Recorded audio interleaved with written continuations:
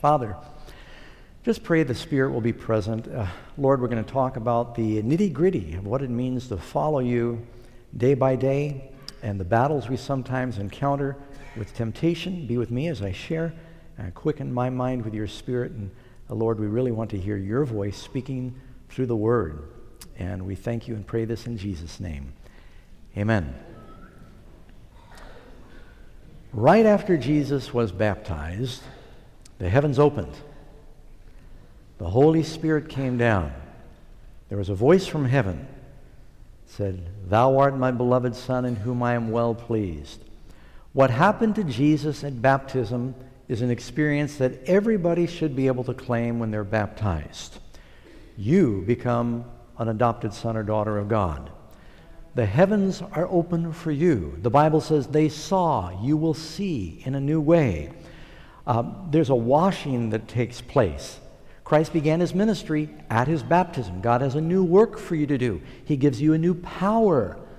The Bible tells us in Peter, he said, "Repent and be baptized, every one of you, and you shall receive the gift of the Holy Spirit, for the promise is unto you and your children, and as many as the Lord God will call." God has promised to give you his Spirit when you make a decision to follow him. But Pastor Doug, after I decided to follow him, I ran into all these temptations and all these trials. Join the club. Jesus did too. Immediately after his baptism, he was led of the Spirit into the wilderness, and the devil there went after him with everything he had. After the children of Israel crossed the Red Sea, and they said, "Hallelujah, free at last, we're on our way to the promised land," what happened? They call it the wilderness of temptation. They got into the wilderness, and their problems weren't over. They just had a new set of problems. And so when you become a Christian, don't think for a moment that that means that there's no struggles. The struggles are different. It is so much better to be in the wilderness on the way to the promised land than to be a slave back in Egypt. Can you say amen? It's like you've heard many times before, I may not be what I ought to be, but I thank God that I'm not what I used to be. And you may be struggling along the way in the Christian life, but it is so much better than the slavery of sin and just giving into the devil. There's only two roads, there's only two masters. And if you make up your mind to follow Jesus, it says, take up your cross daily. Paul said, I die daily. You will experience sort of a new birth daily. It's a daily walk. You pray for bread how often? Give us this day our daily bread. And that's also not just talking about food. It means give us this day our daily bread, because this is what you need to fight the temptation. I don't remember if it was Aesop or one of the ancient philosophers told the story about a fox that offered a skylark, the bird, a young skylark. He said, I will give you a worm, because I can dig for worms. I'll give you a worm for one feather. I don't even want a big feather. Just give me one of your little feathers. And he said, well, if I come anywhere near you, you'll eat me. He said, no, I'll dig up the worm. I'll leave it here. You leave a feather. We're good. I won't get anywhere near you. And so the bird thought, well, that was a deal. And he was hungry, and he's tired of looking for the worms. And the fox laid out a big old juicy worm, and the feather plucked off a little feather. He said, I got a lot of feathers. And left it for the fox, and he went and enjoyed his worm. And the next day the fox said, would you like a couple more worms? He said, yeah, I'd like a feast. So he plucked off 2 feathers. And this went on day after day. And he'd go out flying with his father, and the father would say to the young skylark, oh, we should be so thankful and rejoice because God has given us these powerful wings to soar through the heavens, and we can fly closer to God with these wings. And all he could think about was the worms. And soon he landed, and the fox brought him 3 worms. He plucked out 3 feathers, and he started noticing he was getting a little mangy on the front with the little feathers, so he plucked off some of the big ones off the wing. This went on, and you know how it ended. Eventually the father said, the time has come. We're heading south for the fall. And the young skylark he was so full of worms and so void of feathers, he went running and bouncing, trying to hop into the air, and he could not get off the ground. And then the fox had a good meal. And there's a lot of young people out there that are selling their wings for worms. Little by little, we sacrifice our principles. You ask a farmer how a cow gets lost. Cow doesn't just wake up one day and say, I'm going to run for it. What the cow does is he's going along eating. The cow is only thinking one tuft of grass to the next. And after he gobbles up one tuft of grass, then he looks and he sees another one. He says, oh, that one looks good. And then he goes and he nibbles on that one. And then he nibbles on that one. And then he nibbles on that one. And the farmers will tell you that the cows nibble their way into being lost, little by little. He that is faithful in that which is least is faithful also in much. You know how the Soviets admit they were able to recruit American spies. They would never go to an American citizen and say, here, give us a top secret document and we'll give you $1,000. They would go in, they'd say, could you give us the address to this office? They'd ask for something small and insignificant. They probably already had it anyway. And they'd say, oh, you'll give me $1,000 for that? It's in the phone book. Sure. Small thing. All they would do, though, is they would step by step get them to violate their principle. And once they found they could get them to violate the principle in something that seemed insignificant, it became easier and easier until they were handing over top secret information that was going to cost lives. Step by step is how the devil works, little by little. Every day in our walk through life, we are going to feel a tug between two forces, the spirit and the flesh. Every time you say yes to God and no to the devil, it gets easier to say yes to God. Sometimes it's a struggle, but every little battle you win makes the next battle easier. I talked earlier about stopping smoking. I often reference that just because it's a good template to talk about temptation. I found that sometimes it would scare me to death to think about quitting smoking and never smoking again. If someone talks about never sinning again, doesn't that scare you? Because you know what your past has been. But when I would say, I wonder if I can go another 10 minutes, it wasn't so hard. I wonder if I could go another 10 minutes. And then pretty soon I realized, well, instead of smoking 2 packs a day, I only smoked 1 because I wonder if I get down to half a pack. Now, that's not the best way. The best way is cold turkey. I'm just telling you. But I found I made progress towards the cold turkey by doing it in degrees that were manageable. You ever sung that song? Living with Jesus in New Life Divine, moment by moment. I'm kept by his love, moment by moment. Walking with Jesus and resisting temptation is a moment-by-moment experience. So we're going to be talking about what that means and how to have those lives of victory. First of all, don't feel bad if you're tempted. I'm not going to ask for a show of hands. You would probably feel guilty if you raised your hand and said, yeah, I'm tempted to sin. But you know what? Everybody would raise their hand. Let's try it right now. How many are tempted to sin? Those of you who did not raise your hand, you're really in trouble. Because it's only when you're in the river and you don't feel the current, it's because you're flowing with it. If you cease to feel the current pulling you towards the waterfall, it's probably because you're not resisting. But if you're trying to live a Christian life, you're going against the flow, you're going to feel temptation. I remember somebody talked to Pastor Billy Sunday one time. And Billy Sunday was always talking about sin and temptation. They said, Pastor Sunday, he said, you're just always rubbing the cat's fur the wrong way. You just always talk about sin and temptation. You're just rubbing the cat's fur the wrong way. Pastor Sunday said, well, if the cat would turn around, then I'd be rubbing the fur the right way. But let's face it, and Joe Cruz used to always say, every message ought to talk about sin and salvation. Because that's the gospel. We've got a problem.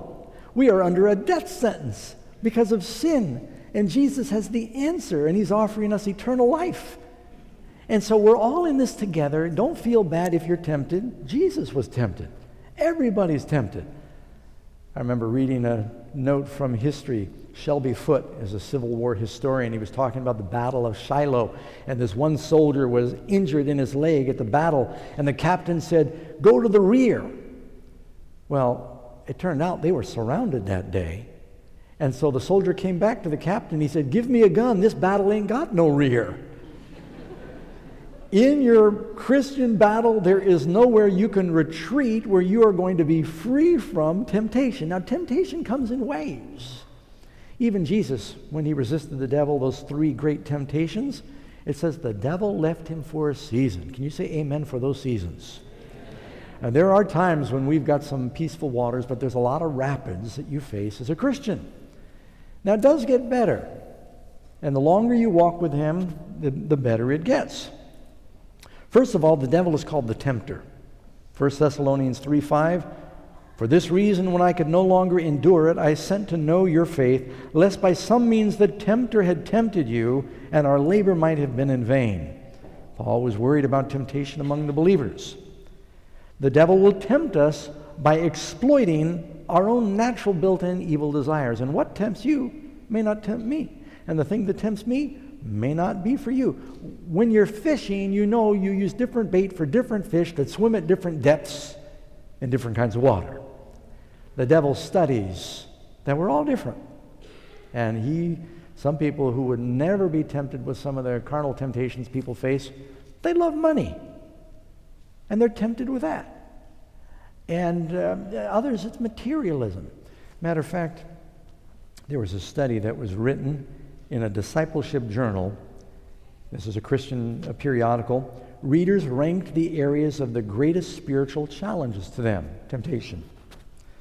Materialism, pride, self-centeredness, these weren't necessarily in a particular order, laziness, anger and bitterness, sexual lust, envy, gluttony, lying. They came up with 9. It would have been better if they had 10. The survey respondents noted temptations were more poignant when they had when they had neglected their time with God. 81% said the temptations are a lot fiercer if I've not had my personal devotions, and when they were physically tired. Karen and I always try to schedule our arguments when we're tired and on our way to church. You ever notice that? So yeah, you got to be on your guard. When did the devil come to Jesus? Tired and hungry. Low blood sugar. James 1:12 through 15, "Blessed is the man who endures temptation." How many want to be blessed? "Blessed is the man and woman who endures temptation, which the Lord has promised to those that love him." For when he has been approved, he'll receive a crown of life, which the Lord has promised to those that love him. Let no one say when he's tempted, "I'm tempted by God." For God cannot be tempted with evil, nor does he himself tempt anyone. But each one is tempted when he is drawn away by his own desires and enticed. Then when desire has conceived, it gives birth to sin, and sin, when it is full grown, brings forth death. All the temptations we surrender to, little by little, we're losing our wings. We are moving towards death. When you resist temptation, you are moving towards life. The Bible says that we should walk not after the flesh, but after the Spirit. You know that great passage there in Romans chapter 8. Everybody focuses on Romans 7 when Paul says, "I do the thing I don't want to do." And they don't go to Romans 8 where he said, "Who will deliver me from this body of death?" He says, "I thank God that he'll deliver me. I no longer have to walk after the flesh, but I can walk after the Spirit." We don't talk enough about that. How to have lives of victory. Amen? Yes, you can. I have no patience for people that tell me that they can't change. I'm sorry. What do they say? Talk to the hand. Don't tell me that. Don't tell me you can't change. I mean, I've got a long way to go, don't misunderstand, but I was drinking and smoking and cursing and lying, and just the Lord has made so many changes in my life that I have faith that he will finish what he started in my life. Step by step, we follow the Lord. And don't be discouraged if you fall. I want to make that message very clear. The Bible says a righteous man falls 7 times and rises again. Mary Magdalene, out of whom Jesus cast 7 devils. And so we're going to fall. The Bible says in many things we offend. But you got to get back up again. Don't be discouraged. So we're all tempted. It is not a sin to be tempted. Hebrews 2 verse 18, for in that he himself, Jesus, has suffered being tempted, he was able to help those who are also tempted. Christ was tempted in all points as we are, yet without sin. Now all temptation can pretty much be divided into 3 simple categories. Someone might say, well, Jesus never struggled with cocaine, or tobacco, or some of the things that might be exclusive sins today. There was no internet pornography back then. There are 3 temptations, 3 principal areas, and he overcame in those areas, meaning you can. 1 John 2:16, for all that's in the world, the lust of the flesh, the lust of the eyes, and the pride of life. All temptation can fall into one of those 3 categories. When Jesus was tempted in the wilderness, his 3 temptations he overcame in those same 3 areas. Matter of fact, you might go with me to Matthew chapter 4 quickly, and let's just look at that. Matthew 4, and you can start with verse 1. Then Jesus was led up by the Spirit into the wilderness. Someone say, why would the Spirit lead him to be tempted? Well, the Spirit led him up to pray and prepare for his ministry. The devil tried to stop it. Don't forget, when did the Pharaoh make his greatest effort to destroy the Israelites? When they were getting away. When you start trying to pull away from the devil, he is going to go ballistic. He doesn't like losing ground. And so sometimes people say, Doug, I started coming to this evangelistic meeting and, things were, not great, but they were okay. And I started coming to this meeting, everything went sideways and what's going on? And here I started getting closer to God. I'm trying to follow the Lord and all these trials. And I said, exactly. The devil is afraid.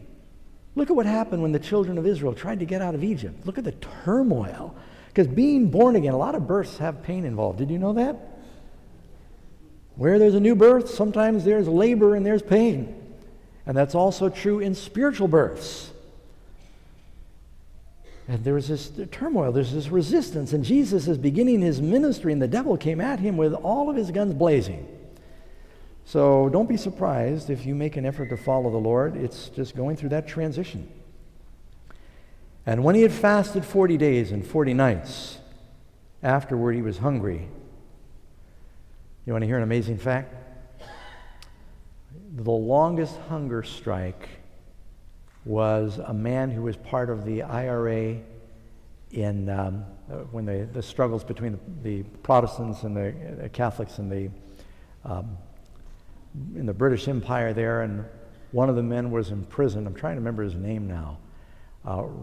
I just know he went 73 days on a hunger strike, and they would not force feed him. And he ultimately starved to death. But I've heard of people who have gone longer, but at least I know of that one. So when Jesus fasted for 40 days, you can go without food a long time. You can't go without water. The only time they fasted without water, Paul went without food or water 3 days when he was fasting after having seen the Lord. That's like a severe fast.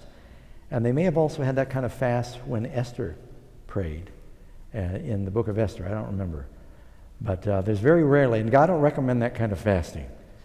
But I think Jesus had water. The devil didn't say turn these stones into a canteen. He said turn them into bread. So he hadn't eaten. And by the way, I'm getting ahead of myself. So the tempter came to him, and he said, if you're the Son of God, command that these stones become bread. Now Jesus, the reason this was a temptation is the devil saying, are you really the Son of God? And how do you think the devil appeared to Christ? Did the devil plop down on the ground out there in the desert, and he had bat wings and a goatee and leotards and pointy tail and a pitchfork, red leotards? He said, hi, I'm the devil. I've come to tempt you. Let me tell you what the first temptation is. How do you think he appeared? 2 Corinthians tells us in chapter 11, Satan can be transformed into an angel of light. And he came and he looked like a beautiful angel sent from God to comfort him. And he said, now, you've got to show that you really believe you are the Son of God. You're having some doubts now. And if you believe you're the Son of God, turn these stones. I think stones probably look like hot loaves. When you're hungry, they all look like loaves. Into bread. Jesus did not parley with the devil. He answered with the word of God. It is written, and he quotes Moses. All 3 times Jesus quotes Deuteronomy, which is one of my favorite Old Testament books. Man shall not live by bread alone, but by every word that proceeds from the mouth of God. So the devil comes with temptation number 2. And he takes him up, I'm in verse 5, Matthew 4, to the holy city. And he sets him on the pinnacle of the temple. Now, we don't know exactly how high that was. If you can believe Josephus, there was one pinnacle in the rebuilt temple of Herod that was 400 feet high. That's pretty high. And he said, if you're the Son of God, throw yourself down, for it's written. Wait a second. What's the devil doing quoting the Bible? He figured, I'll fight fire with fire. Jesus is going to use Scripture, I'll use Scripture. Does the devil know the Bible? Yeah, I'm surprised sometimes how many Christians think that owning a Bible somehow keeps you from sin. When I was a kid, they showed these vampire movies. And if you had a cross, you could just hold up a silver cross and the vampire would recoil in terror. Or if you had garlic. And I've met Adventists that believe that garlic keeps the devil away. I'm almost sure. They believe in righteousness by garlic. They come to church and sit in their own pew. But that doesn't really work. Some people think it's just owning a Bible. I got a Bible. And have you ever seen, some charismatic pastors? They like shake the Bible as though the devil's going to go, oh, the Bible. The devil doesn't care if you own a Bible. He'll take it out of your hand. He'll read it to you. He'll misread it to you. Don't a lot of false pastors out there hold Bibles? So you need to know how to rightly divide the Word. Because the devil, he even tried to twist the Scriptures to deceive Jesus. Peter warned us that people would take the writings, especially of Paul, and twist them as they do the other Scriptures to their own destruction. There's plenty of people out there that can do the Scripture twist. So you need to know how to rightly divide the Word of God. So he says, it is written. He'll give his angels charge over you, he quotes Psalm 91. And in their hands they'll bear you up, lest you dash your foot against a stone. And he left out the part about keep you in all of your ways. So you're not like jumping off of temples. He just left that out conveniently. And Jesus, again, he goes right back. It is written, you shall not tempt the Lord your God. It's amazing to me how simple the Lord was able to come back. He didn't need a long philosophical argument because the truth is simple. You know when wrong is wrong. Now the devil's really starting to fret, and so he says, look, let's get right to the chase of it. You've come to redeem the world. I claim the world is mine. Adam and Eve sinned. They listened to me. They didn't listen to you. They surrendered dominion to me. You want dominion, Jesus? I'll give you dominion. Just acknowledge me as God. Fall down and worship me. You don't have to die and go through all the suffering on the cross. Just acknowledge me. We got a deal. Everybody's happy. I'll give you the world. That must have been a bigger temptation than you think. He said, look, let's have a truce. We've had this terrible war in heaven. We can settle it right now. Just declare that I'm the king of this world. Worship me. Not 10 times, just once. He wouldn't do it, not even once. Neither would Daniel or Shadrach or Meshach or Abednego. And you're going to have to make the same decision in the last days. Because the big decision in the last days is going to be, who do you worship? Will you put God first? You're going to be asked to compromise your worship. Some will worship the beast. Some will have the seal of God and worship God. And Jesus finally rebukes him. And he says, away with you, Satan, for it is written. You shall worship the Lord your God, only in him shall you serve. Then the devil left him, and behold, angels came and ministered to him. Angels. How do you think the angels ministered to him after 40 days of fasting? How did the angels minister to Elijah after 40 days? Actually, it was before 40 days for him. They fed him. And angels, did they minister to the children of Israel in the wilderness and give them bread? Will the Lord feed you when you fight with the devil? Will angels come to your aid? If you make up your mind that you want to do God's will and you resist temptation, God will send every angel in heaven to you rather than see you fall when you trust in him. God wants you to win in these battles. And he will brag about you when you do. The Bible says that if we confess Christ in this evil and adulterous generation, he will confess our name before the Father and the angels of heaven. But whoever denies him, he will deny us. What a shuddering thought. When Job was faithful, the Bible says Job was a perfect and upright man that loved God and hated evil. And God was bragging to the devil and his angels about Job. He says, have you considered my servant? You don't have Job. You might have a lot of people down there, but you don't have him. Wouldn't you like the Lord to say that about you? He can. The Bible tells us that Noah, Daniel, Job, Elijah, these are people subject to like passions as you and me. And yet through the power that is available to you, they became overcomers. If anything, in this last generation, God wants to have a people that prove the devil wrong. God wants to have a people that will show the universe what can happen when we fully surrender to him. I think it was Dwight Moody who heard someone say one time, God is yet to see what the Lord can do with a person that is fully surrendered to him. And Dwight Moody heard that. He said, Lord, by your grace, I want to be that person. And he preached on 2 continents and started a great revival. Ellen White says, there is no limit to the usefulness of one who by laying self aside makes room for the working of the Holy Spirit in their lives. That's a loose quote, but it's in the book Desire of Ages. No limit to their usefulness. It's unlimited what God wants to do with you. All temptation can be successfully resisted. There's no excuse for sin. If there was, it's not sin. If you say the devil made me do it, well, the devil can't make you. If he makes you, it's not sin. The devil did not hold down Adam or Eve and push the fruit in their mouths. They made a conscious choice. 1 Corinthians 10:13, no temptation. How many? No temptation has overtaken you except such as is common to man. For God is faithful, who will not allow you to be tempted beyond what you're able. Can you say amen? That means any temptation that comes, you are able. I want to park here for a moment. You are able. We used to always sing that during our evangelistic programs. You remember when Moses sent the 12 spies to explore the promised land, and 2 of the spies were so excited about the promised land. They came back with all the fruit and a positive report, and they said, this is a land flowing with milk and honey. 10 of the spies, they just looked at all the problems. They said, the enemy's bigger than we are, and they've defeated everybody else, and look at the walls of Jericho, and look at the giants in Hebron. We could never conquer these people.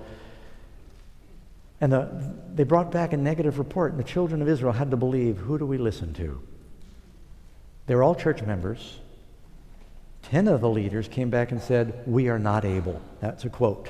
They said, we are not able. 2 of them said, we are able. That's called the minority report. They said, we are able. The people chose to believe the group that said, we are not able. And God said, if you don't believe you're able, then you will not be able. Jesus said, be it unto you according to your faith. And those who did not believe they were able to enter the promised land died in the wilderness. But God said, your children who have seen my miracles, they will believe in my power, they will go. And Joshua and Caleb made it because they believed. All things are possible to him that believes. Let me just put this to you another way. How many of you believe the devil can tempt you to sin? You're not sure how to answer. That's a simple question. How many of you never raise your hand for any pastor's question? How many of you believe the devil can tempt you to sin? I didn't say make you sin, tempt you to sin. He tempted Jesus to sin. Okay. How many of you believe the Lord can keep you from sin? And yet, I meet people that say, they have no problem saying, well, we all sin, we're all weak, we all fall. And they're really easy to that. And I say, can Jesus keep you from falling? And they're a little slower in answering. It's like, I might indict myself. But really what they're saying is, I've got more faith in the devil's ability to make me fall than Jesus' ability to keep me from falling. Aren't those the only alternatives you got? You got two forces. They're fighting for your heart. Do you believe that God can keep you? That doesn't mean you're not going to lose a battle, but you don't have to lose the war. He is the author and the finisher of your faith. Amen? You can make it. Yes, you can. There's no sin. Can you name a sin to me God can't help you overcome? Can he help you with drugs? Has he given people victory over drugs? Can he help you with impure thoughts? Can he renew your mind? Can he help you with stealing? I used to be a thief. I'm not anymore. Yes, he can. You can't name a sin that he can't help you with. The only sin he can't help you with is the one you won't bring to him. But he can help you with everything. And he wants to, but he won't force you. You can have victory over your sins. Ephesians 6:17. How do you do it? The Word of God. You put on the armor of God. Matter of fact, let's jump there very quickly.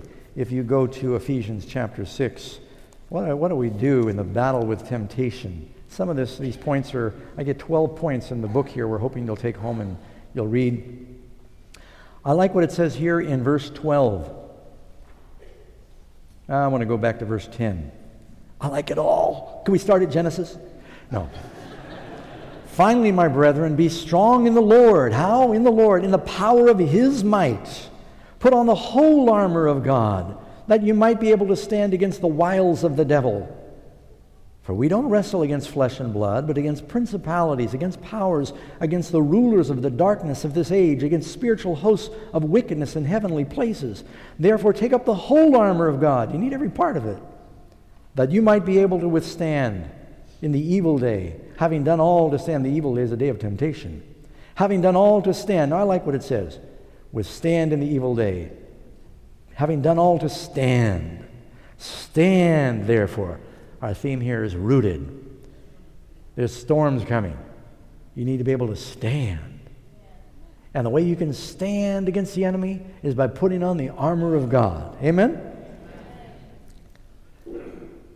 Stand therefore having girded, and there's 7 things that are mentioned here. That's an interesting number.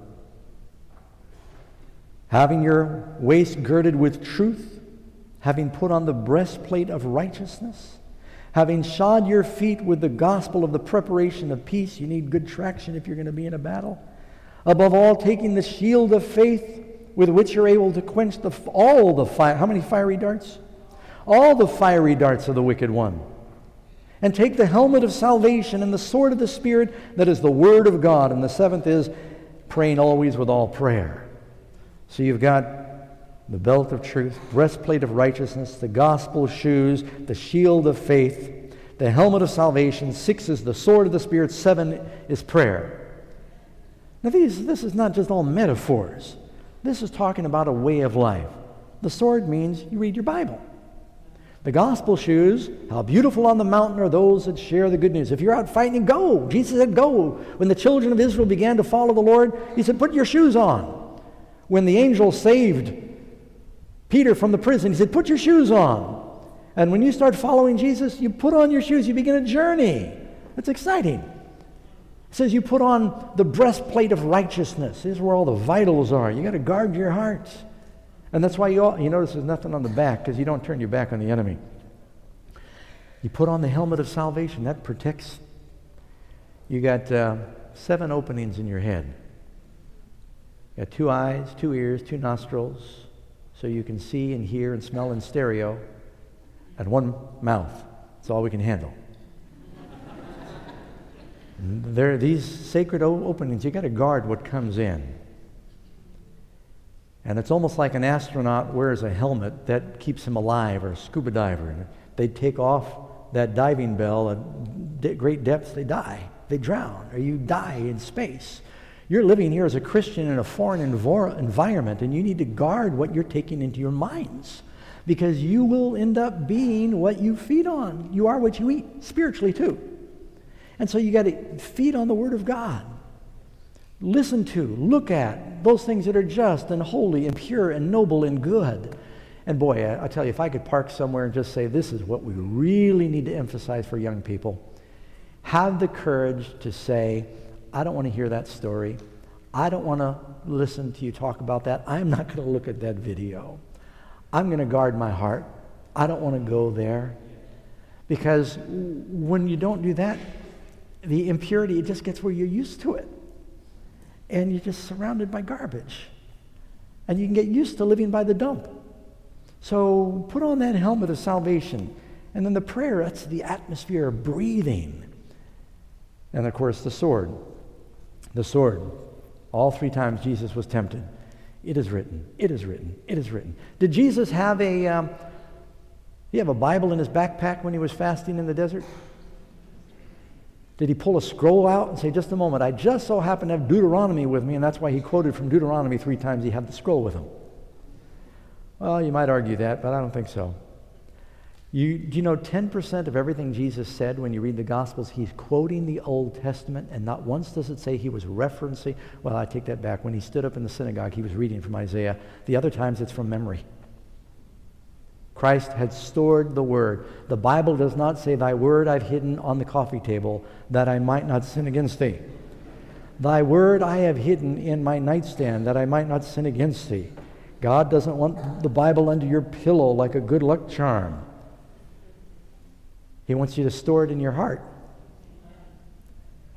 Karen and I used to always go to sleep listening to Bible tapes until tape players stopped working, cassette players stopped working. Now we have CDs. I would remember what I heard while I was awake, but I don't remember anything I heard while I was asleep. You got to consciously put the Word in your mind. You won't tell you the best way to remember the Bible? The scriptures I remember are the ones that I shared with other people in giving Bible studies. If you use it, you get to keep it. If you don't use it, you'll lose it. But when you read something and you share it with somebody else, it seems like it's in a different part of your Bible, your brain, and it's stored there. So, you fight the enemy. You know one of my favorite stories in the Bible? You ever read about David's mighty men? David had a mighty man. His name was Eleazar, the son of Dodo. I just love that. I never forgot his name because his father's name. Poor guy.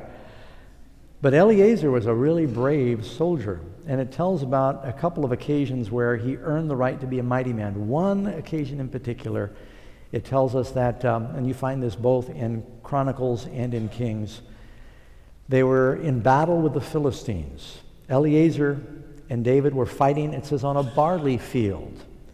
And the men of Israel retreated under one of the onslaughts of the Philistines, but David would not retreat. You know, they say Alexander the Great was like that. One reason they were so victorious in battle is because Alexander would lead them into battle and he wouldn't retreat, and his men didn't want to lose him, and so they went right up with him.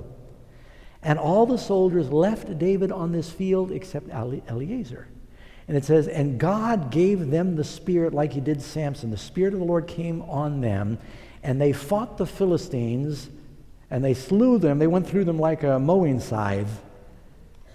And after defeating the Philistines, it says Eleazar's sword clave to his hand.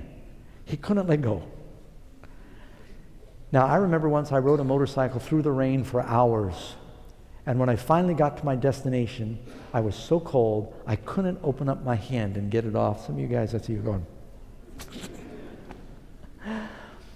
And after clinging to it for so long, he couldn't let go of it.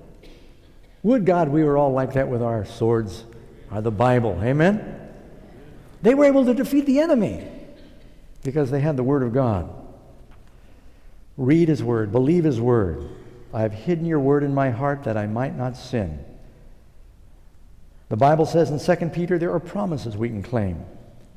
Chapter 1, verse 4, by which have been given to us exceeding great and precious promises, that through these you might become partakers of the divine nature. Through reading the Word of God, there is power in the Word of God, and through it, you become like Christ. Christ is the Word.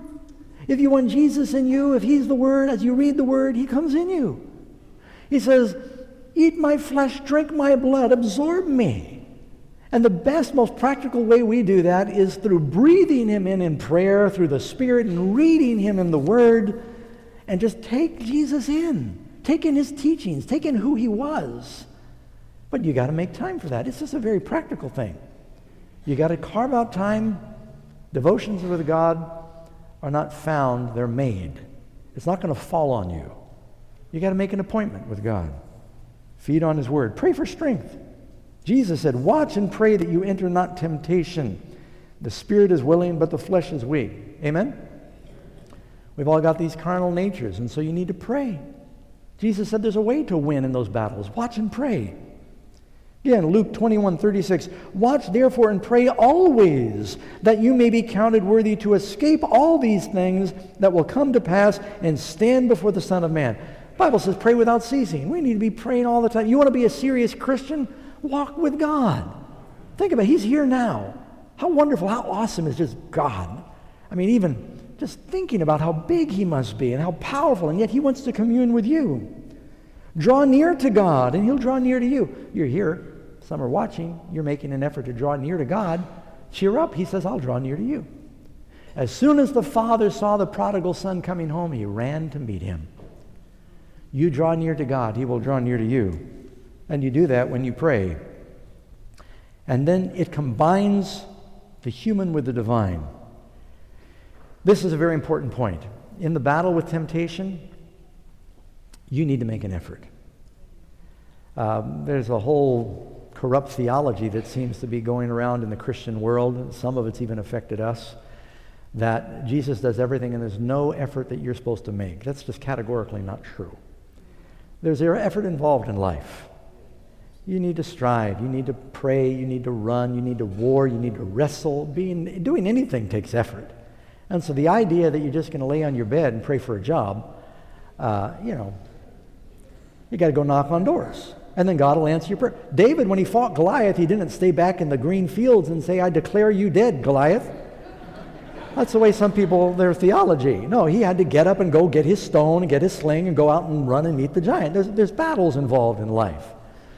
And so Jesus worked a miracle. I talked to you about the storm when the disciples were rowing, and he came to them while they were rowing.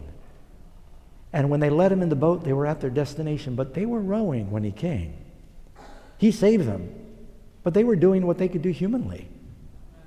Let me tell you a quick story. Oh man, I'm feeling like I'm getting more and more sermon and less time. I wish I could pray like Joshua that time would stand still. 10 lepers come to Jesus.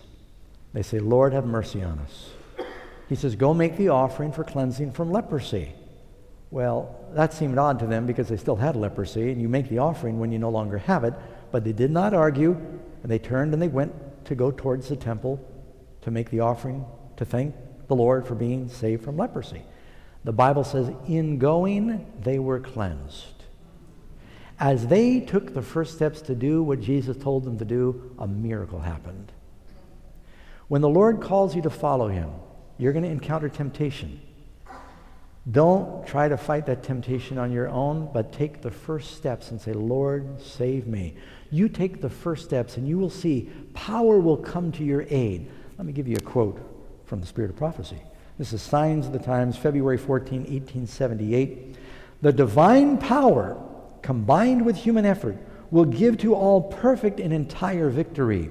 Every believing mind will be filled with conscious power. The language of the soul will be, I can do all things through Christ who strengthens me. God said to a cripple, get up. And when he made the effort to get up, the strength came to get up. The angel says to Peter, get up. He could have said, I can't get up. I got chains. When he made an effort to get up, the chains fell off. I've prayed with people before that says, I've tried to stop smoking. I've tried to quit drinking. I said, let's ask him right now. But before we pray, I'll say, I want to tell you about the 5-minute plan. Have you heard about the 5-minute plan? I said, do you have any cigarettes in your house? Yeah. I said, let's get a garbage can. Let's tear them up, throw them in the garbage can. I've helped people throw them in a wood-cooked stove, flush them down the toilet. You want to quit drinking? Yeah. Do you have any alcohol in the house? Well, yeah. So let's get it. Let's dump it down the toilet. Pastor Doug, I want freedom from pornography. Do you have any pornography? Yeah. Where are the magazines? Shred them. I know it's a little harder with the internet. But I'll pray with a person. They've smoked for years. And I'll say, do you believe God wants you to quit? Yes. Take the first step. Throw them away. Oh, but what if? I said, don't say that. Make a decision. Throw them away. Now let's pray. You've taken the first step. Now let's pray. And I can't tell you how many times people have come to me later and they say, Pastor Doug, I can't believe it. I've tried for years. God has given me a power. I have no desire. And the Lord has just taken away. The chains fall off. It doesn't always work that way. It was a battle for me, but I've seen the power of God. When you take the first steps, He gives you a supernatural power. Don't underestimate the power of God. Another tip for resisting temptation: avoid the areas of temptation. If your problem is alcohol, don't push your shopping cart up and down the alcohol section at Walmart. You ever heard my sermon called Cold Confession? You need to look up Cold Confession. I'll tell you about my addiction to ice cream. It was really, really bad. I mean, it went on for 30 years. No, longer than that, 40 years. And it was so bad. I mean, I was eating like sometimes a pint a day. I know it doesn't look like it, does it? Yeah. But I would push my shopping cart back and forth through the frozen food, wrestling in my mind. I mean, it was awful. I don't have time to preach that to you, but you listen to that. Cold Confession, look that up. So stay away from the things that tempt you.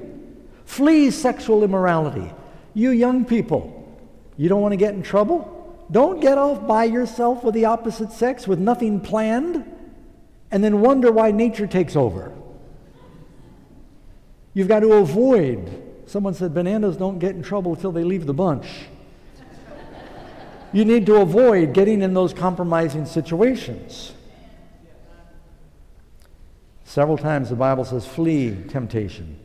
Flee sexual immorality. Make no provision for the lusts of the flesh. Flee youthful lusts. Avoid those places of temptation. And then fix your eyes on Jesus. You become like what you look at. If you spend your time focusing on Christ, filling your mind with Him, thinking about Him, you may not see a change overnight. Don't be discouraged. But little by little, you will change. I am a different creature now than I was when I first came to the Lord.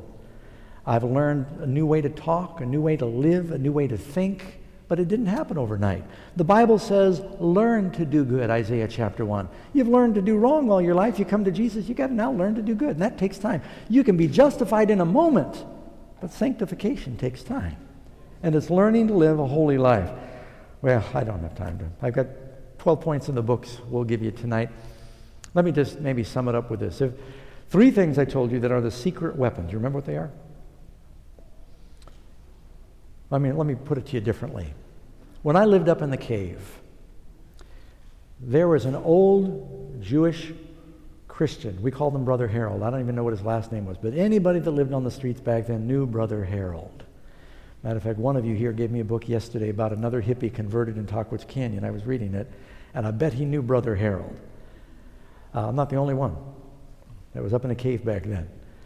And this fella, he would wake up, he was like 65 years old when I met him. He'd go to the hospital, and he would volunteer his time and quote from the scripture by memory to all the different patients. He'd pray with them. He'd wake up about 4 a.m. He'd read the Bible in Hebrew and Greek and English. He was a brilliant guy, very humble man. I used to see him hand out signs. He'd hand out tracts on the corner and just say, tell everybody Jesus loves you. He learned how to say Jesus loves you in all these languages because these tourists from all over the world would come to Palm Springs. And his face would just shine. I saw this guy praying and his face shone. He knew the Lord. One day he was riding his 3-wheel bicycle up Ramon Road in Palm Springs, and he saw me walking by myself. He knew me. I was one of the street people. And Doug, how are you doing? He knew I had accepted Jesus, but I was struggling with temptation, as young people do. I said, well, he said, Doug, how long can you hold your breath? I was glad he asked because I thought I was pretty good at that. I said, I can hold my breath 4 minutes. He said, you shouldn't go any longer than that without praying. He said, how often do you eat? I said, 2-3 times a day. So that's how often you ought to meditate on the Word of God or read it. And he said, what's going to happen if you don't get any exercise? I said, well, you get weak and flabby. So that's what's going to happen to your Christian experience if you don't share it. He said, you have a spiritual body and it is governed by rules, just like you've got a physical body that has rules. If you want to have spiritual life, you need to take care of your spiritual body. And you need to breathe, you need to eat, you need to move. We need to read our Bibles, get on a regular schedule. Do whatever you can do to remember to pray. And I get busy. Here I'm a pastor. I get so busy I forget to pray. I heard about a girl, she'd throw her shoes under her bed at night, and her mother said, why are you doing that? She'd say, because I got to get on my knees to get them out in the morning. I remember to pray. Do whatever it takes. Put a note on your phone. It goes off and beeps and says, prayer. And Nathan does that. His phone will start beeping. I said, what's going on? He says, I'm supposed to pray. Make a note, pray. And then share your faith in some way every day. Try and give out a tract. Do something to exercise your faith, and it will grow. That's the secret weapon. You know, if you enter Yellowstone Park, I've never been there, but I read about it. I know I ought to go. Isn't that sad?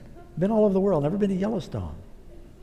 I can't take it seriously. I grew up watching Yogi the Bear, and I just keep thinking of Jellystone. When you enter the park, they give you a brochure that says, please don't feed the bears. But you don't have to go very far before you'll run into some tourists that ignore the rules. And the bears, they know to come up to the doors, and people are giving them donuts and treats and cookies and whatever junk food they got in their cars. And one of the tourists went up to the ranger and he said, you tell everyone don't feed the bears. He says, look, these people are feeding the bears over there. And the guy just folds his arms and says, I know, it's just, they don't listen. And he said, it's really sad.